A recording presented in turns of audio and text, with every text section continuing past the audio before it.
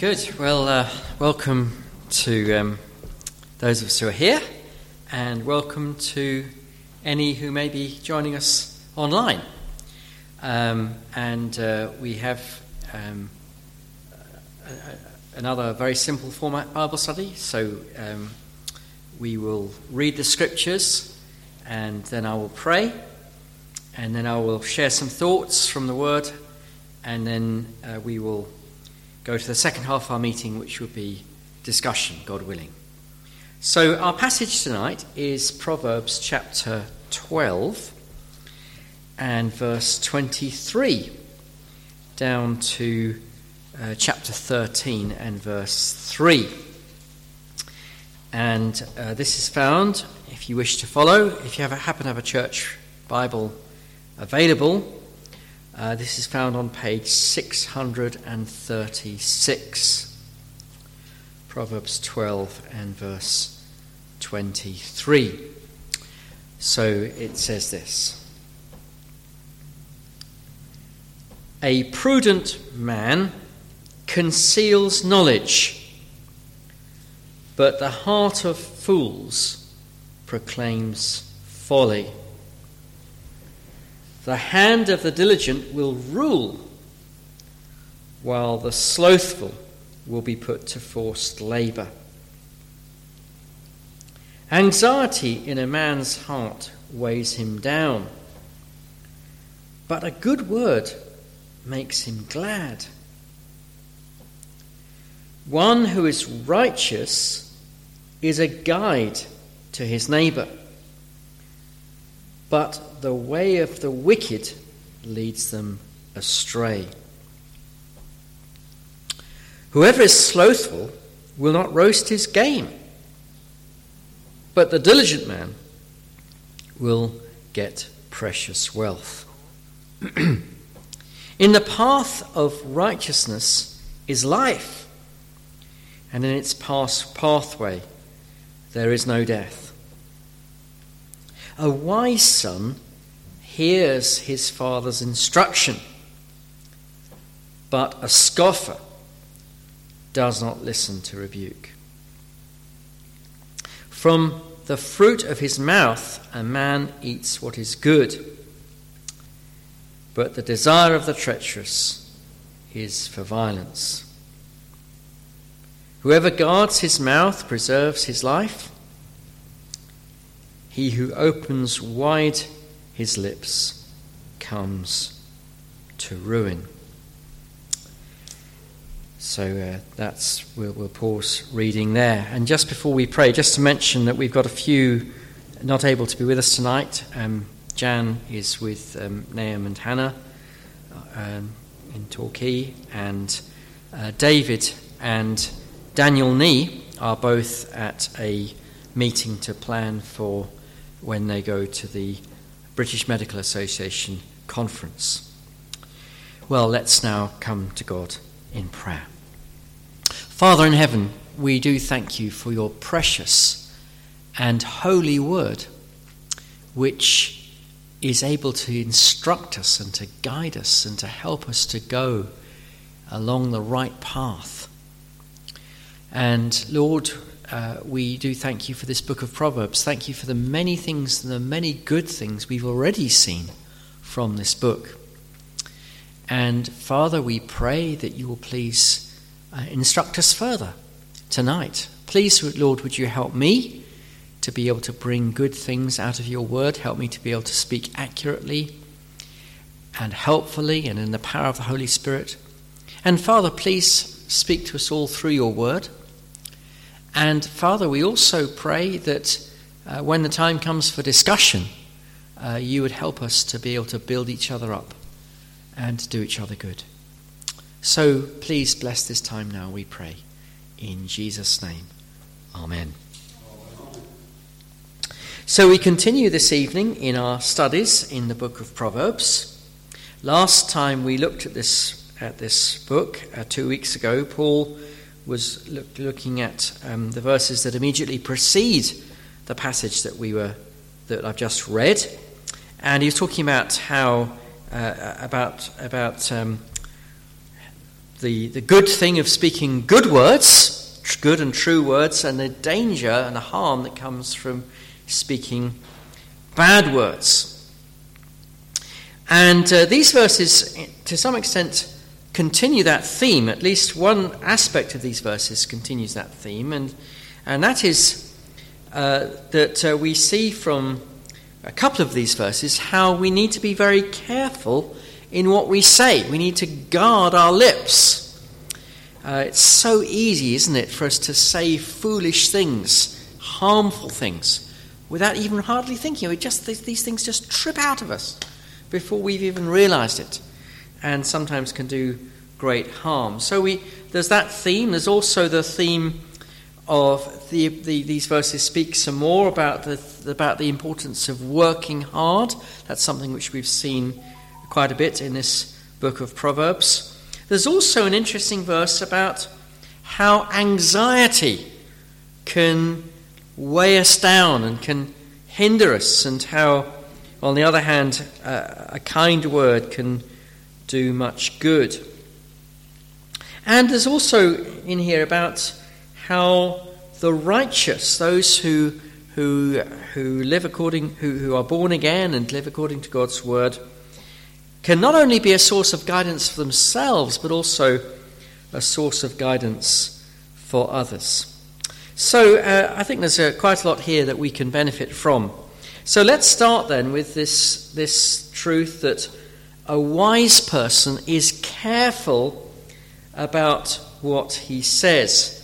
We read in verse 23, "A prudent man conceals knowledge, but the heart of fools proclaims folly." Now, the old NIV translation that we used to use translates it thus. It says, "A prudent man keeps his knowledge to himself, but the heart of fools blurts out folly." Now, remember when we're when we're in the book of Proverbs, the word prudent or wise in this book has a special meaning. It's not just somebody who is intelligent or somebody who is well educated. It's got very much a spiritual side to it. This is talking about a person whose heart has been renewed, who has been born again. And because his heart has been renewed, he's been born again, he wants to do the right thing from the heart. He may not yet be perfect, but he has this desire, or she has this desire, to live in a way which is pleasing to God. Whereas the fool is the opposite in this book. The fool is not just somebody who's not very bright or somebody who's not very well educated. You can actually be not very bright, but actually very wise. It's not a matter of intelligence. It's rather a fool is used in this book, and indeed in the Bible generally, to describe the person who is still dead in his sin, who doesn't want to please God in his life or in her life. So what Solomon is saying here is that the person who is wise is not going to be somebody who has got necessarily very many words. He's not going to be somebody who's just constantly just chatting away, just filling the airwaves with all sorts of sounds. He's going to be somebody who's careful to say what is right and true and wise and upbuilding. Just because he knows something doesn't necessarily mean that he will speak of it. He'll only speak of what he knows if he knows that to do so will be beneficial for people around him. By contrast, the verse says, "The heart of fools proclaims folly," or as I've just mentioned, NIV puts it, "The heart of fools blurts out folly." Jesus said in the New Testament, "Out of the overflow of the heart, the mouth speaks." So because the fool has got a foolish heart, he cannot help betraying the folly that's in his heart by blurting out a whole load of rubbish, a whole load of foolish things. Now, if we go on to chapter 13, and we'll lump this verse 23 of chapter 12 together with chapter 13 and verse 3, which says something similar. Whoever guards his mouth preserves his life. He who opens wide his lips comes to ruin. So here's the same sort of idea. A wise person has got a sort of like a sentry on his mouth. He's got a guard on his mouth. Who goes here? You know, in these old films, who goes there? The guard says, challenges the person. What are you doing here? What do you want? Well, normally a guard is to stop wrong things coming in, but this guard is to stop wrong things going out. So he says, what do you want him to say? Why do you want to say it? Is it going to be helpful? Is it going to be good? And a wise person's got that, as it were, that guard, that sentry on his lips to be careful about what he says. And this is what keeps him from making a fool of himself and getting himself into trouble. It's so easy, isn't it, to say something perhaps insulting or rude or something like that, and then we make all sorts of trouble for ourselves. So whoever guards his mouth preserves his life. He perhaps makes sure that insult doesn't come out, or that provocative statement doesn't come out. So in a literal sense, he preserves his life. But again, we know in the spiritual sense, Jesus said, by your words you will be condemned, and by your words you will be acquitted. In the sense that our words betray what is in our heart. And the true believer, he shows that he knows the Lord. He shows that he has trusted Christ for salvation by the fact that there is that guard on his mouth. But the fool, well, he opens up. He opens wide his lips and he comes to ruin. Now, this the book of Proverbs says quite a lot about this, about being careful about what you say. Let's just do a reminder. Some of you perhaps weren't here anyway. Back to chapter 10, verse 19. When words are many, transgression, that means sin, is not lacking. But whoever restrains his lips is prudent. So, if you're a chatterbox, if you're one of these people who, just all the time, stuff is just coming out of your mouth, watch out, because with all those words, there's probably not going to be a lack of sin either. But the person who shows restraint, is careful about what he says or she says, is going to be wise. If we can also look forward to chapter 15, we can preview, if you like, chapter 15, verse 2. The tongue of the wise commends knowledge, but the mouths of fools pour out folly. So there's this idea of like this fountain of folly coming out of the mouth of a fool. Whereas when the wise man speaks, he's commending knowledge, he's bringing forth valuable things. And chapter 17, verse 28, even a fool who keeps silent is considered wise. When he closes his lips, he's deemed intelligent.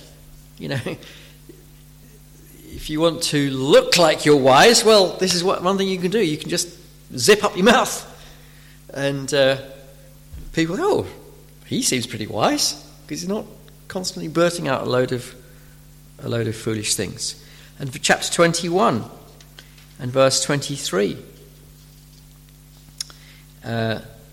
Whoever keeps his mouth and his tongue keeps himself out of trouble.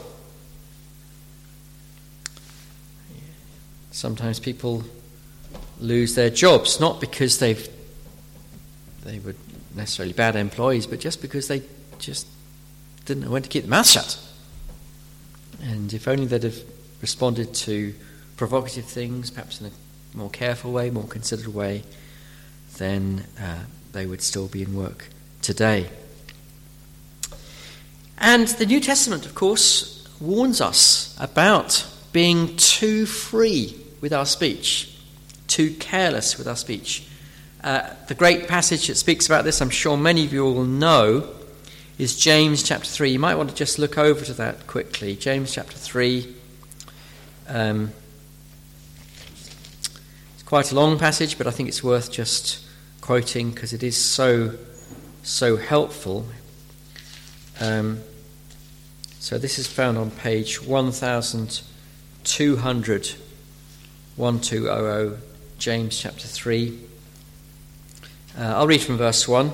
Not many of you should become teachers, my brothers, for you know that we who teach will be judged with greater strictness. We all stumble in many ways, and if anyone does not stumble in what he says, he's a perfect man, able to bridle his whole body. But if we put bits into the mouths of horses so that they obey us, we guide their whole bodies as well. Look at the ships also.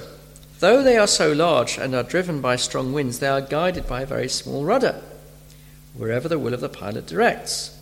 So also the tongue is a small member, yet it boasts of great things. How great a forest is set ablaze by such a small fire! And the tongue is a fire, a world of unrighteousness. The tongue is set among our members, staining the whole body, setting on fire the entire course of life, and set on fire by hell. For every kind of beast and bird and reptile and sea creature can be tamed and has been tamed by mankind, but no human being can tame the tongue. It is a restless evil full of deadly poison. With it we bless our Lord and Father, and with it we curse people who are made in the likeness of God. From the same mouth come blessing and cursing. My brothers, these things ought not to be. Well, we see there how this tiny little tongue that we've got in our body, the power that it has, it can do great good. Like a bit in the mouth of a horse, that can do great good. It can direct the horse to go where the rider wants the horse to go. This tiny little bit in the mouth, and it can mean that the horse can really be useful. But that little tiny bit can also lead the horse down wrong paths. Or a rudder on a ship that can steer the ship across the ocean so it goes where the sailor wants it to go. But if that rudder points in the wrong direction, the whole ship goes astray. And so, again, one little tiny spark can set a whole forest ablaze.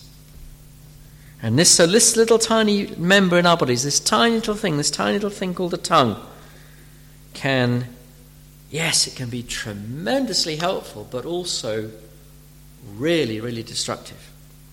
And the wise person knows just how dangerous that tongue can be. So he says, whoa, just be careful what you say. In Ephesians chapter 5, we've got some guidance, very helpful guidance from the Apostle Paul about the tongue. This is on page 1162. No, not chapter 5. It must be chapter 4, I think.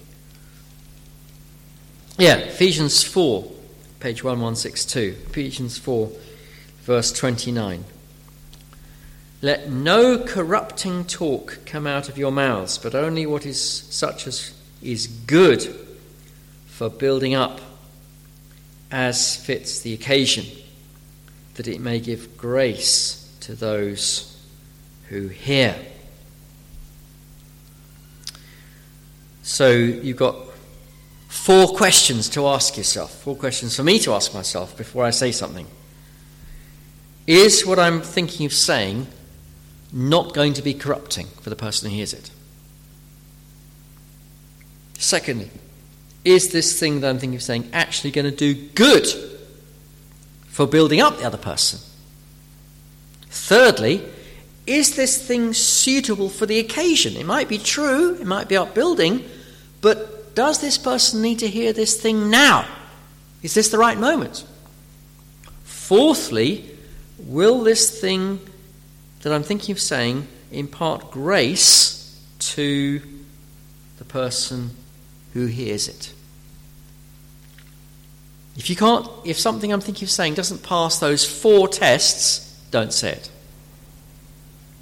Better to keep quiet and say nothing than to say something foolish or unhelpful and regret it afterwards.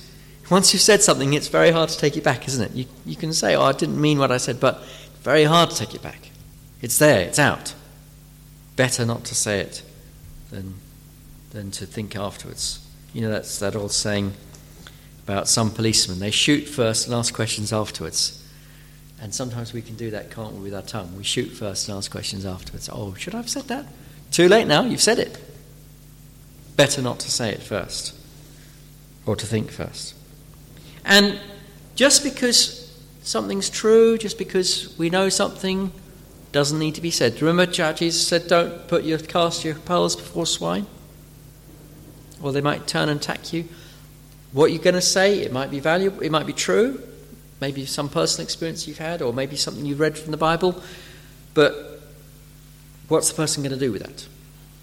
Is he going to benefit from it? Is he going to use that well, or is he going to misuse that information? In that case, just keep quiet about it.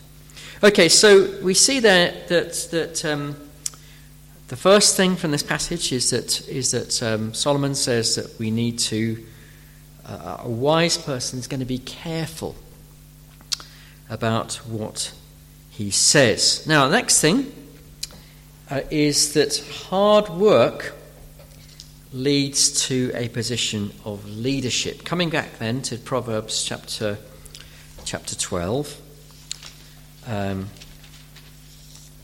we read verse 24. The hand of the diligent will rule, while the slothful will be put to forced labour. Now, remember when we're reading the book of Proverbs, we are, I think, as Paul said on one occasion, I can't remember exactly how, but something like, we're generally speaking, the Proverbs are about what is generally true. Generally speaking true, something like that. Generally speaking, the Proverbs are about what is generally speaking true. So here is something which is generally speaking true. If somebody is really hardworking, really diligent, that person will be given more responsibility. And that person, and then does that well, then you'll be given more responsibility. Does that well, given more responsibility. And you see this happening all the time, don't you, in the workplace? That somebody works hard, that you say to that person, could you do this job? And that person makes sure he does that job. Then you say, could you do this job? He does that job, you do that job, he does that. That person who can be relied upon, before long, his boss will be saying, I think I need to promote you, I need to make you supervisor. And that person works well as a supervisor. I need to make you a manager. Works well as a manager. I need to make you a director. So that person's, if you like, power, influence, responsibility will grow because he's hardworking, he's careful, conscientious, and so on. But the slothful will be put to forced labour. Now, thankfully we don't have slavery anymore in this country, by God's grace. But I suppose the nearest thing to slavery today is where you're you're working really long hours, very little pay, very little responsibility, very little job satisfaction. If you're lazy and can't be bothered to do the job properly, chances are you will land up in a pretty low position, not much responsibility, and not much job satisfaction. And then we've got another insight into sloth, verse 27. Whoever is slothful will not roast his game, but the diligent man will get precious wealth. Again, speaking about what is generally true. If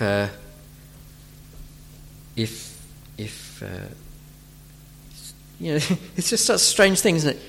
The guy goes out all day hunting. He manages to hunt maybe, I don't know, a deer or something like this. He drags the deer home. He's done all the hard work, but then he can't be bothered to skin the deer and cook it. Just can't be fagged. And so all his work that he's done during the day of going out and doing the hunting gone to waste.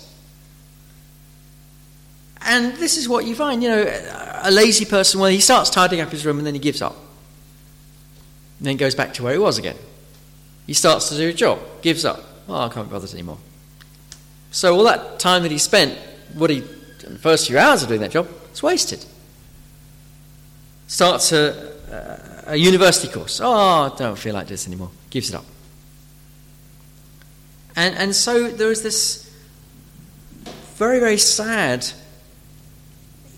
failure to accomplish anything of any substance because it doesn't push through, doesn't actually complete the task that he started. But the diligent person will, little by little, accumulate for himself. Now, of course, we have to be careful about, you know, we often warn about the so-called prosperity gospel. We're not talking here about how, you know, be a Christian so you can get rich. You know, that's not the point. The point is that but if we are careful to work hard, then we will have our needs, generally speaking, provided for. But of course, there's as we've noted previously when we've been talking about, you know, these verses that talk about hard work, the value of hard work, and the danger of laziness, we see again there's a spiritual application here. If we're diligent with our Bible study, diligent with our prayer, diligent with our coming to meetings of the church and fellowship, reading good Christian books and so on, then we will prosper spiritually, we'll grow, and we'll build up a rich store of spiritual blessing. So, but if we're lazy, if we can't be bothered, then whatever we might have gained, we'll end up losing and we've not gained the benefit from. So that's the second thing. Third thing, we have this thing in verse 25 about how anxiety can weigh a person down, even crush a person. Verse 25, anxiety in a man's heart weighs him down, but a good word makes him glad. So this verse speaks to us about the negative effect of anxiety. When you feel anxious, well, we say, don't you, that somebody's got the world on his shoulders. And that's how we can be sometimes. We're carrying these burdens of anxiety and stress and worry. And it's like going around with heavy lead boots on. You've got no joy, you've got no strength, you've got no energy. You can't get yourself to do anything because you just feel so burdened all the time with this crushing anxiety. and there'll often be effects on health, be a loss of joy. There may well be a sort of sense of paralysis. This anxiety just brings about a sense of paralysis. I think, well, there's no point in doing anything because whatever I do is not going to work.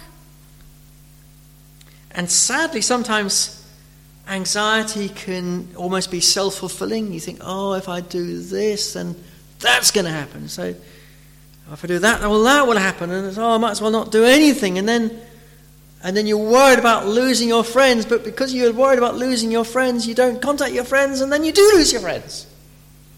And this anxiety leads to further problems down the line. But a good word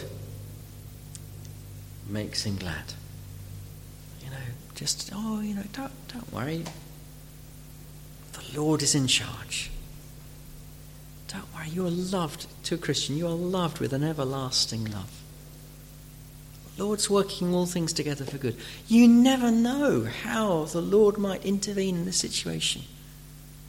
A kind word, just a little word of encouragement, can do tremendous good to somebody who is downcast. So given that anxiety is such a debilitating thing, is there a cure? Well, there are cures, and I think it might be helpful if I just mention a few things that can really help if we're feeling anxious. Probably many of you know these things, but let me just remind you. The first thing is prayer. If you're feeling anxious, pray.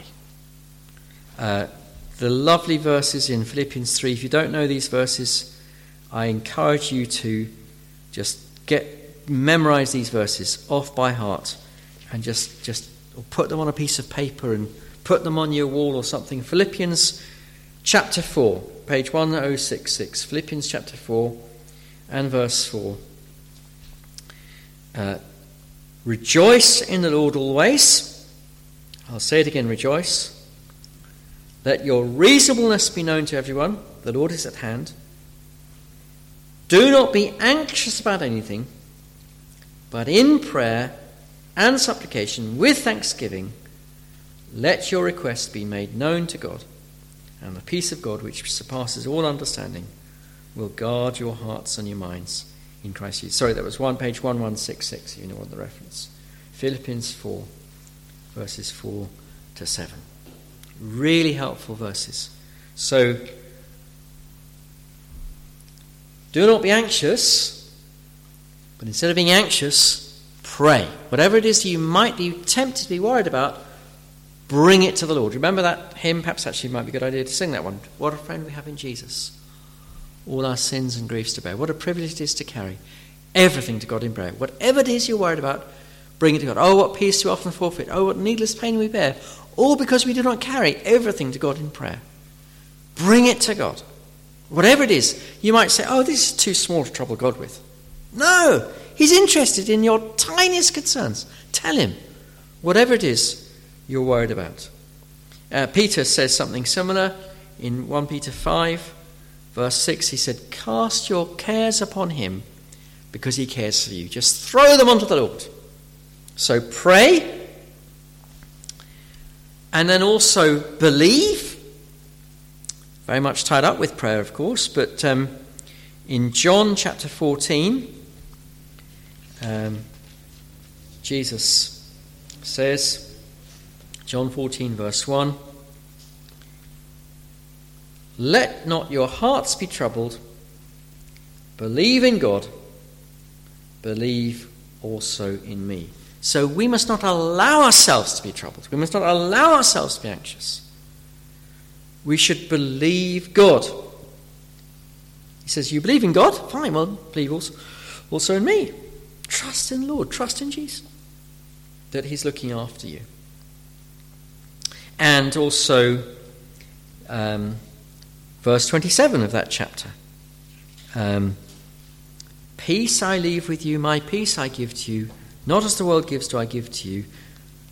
Let not your hearts be troubled, neither let them be afraid. We mustn't allow ourselves to get into this panic. We're so often this happens, doesn't it? We get into a panic. We think, oh!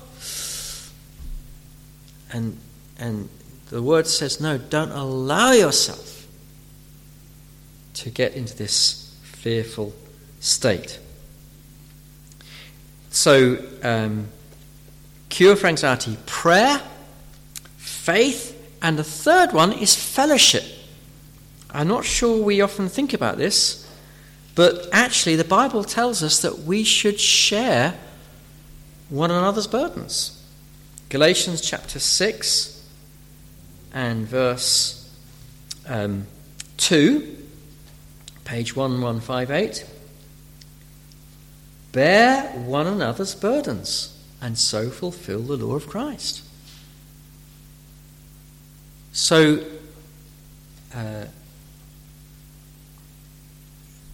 you should help me bear my burden, and I should help you bear your burden. But how can I help you? How can I help you with your burden if you don't tell me what your burden is? And how can you help me with my burden if I don't tell you what my burden is?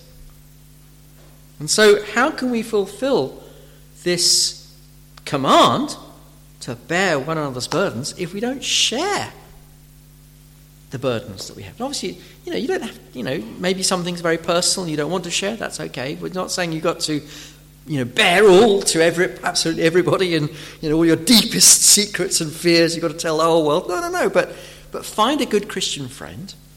There will be somebody in the church, hopefully, you can trust, and share what's happening, but say to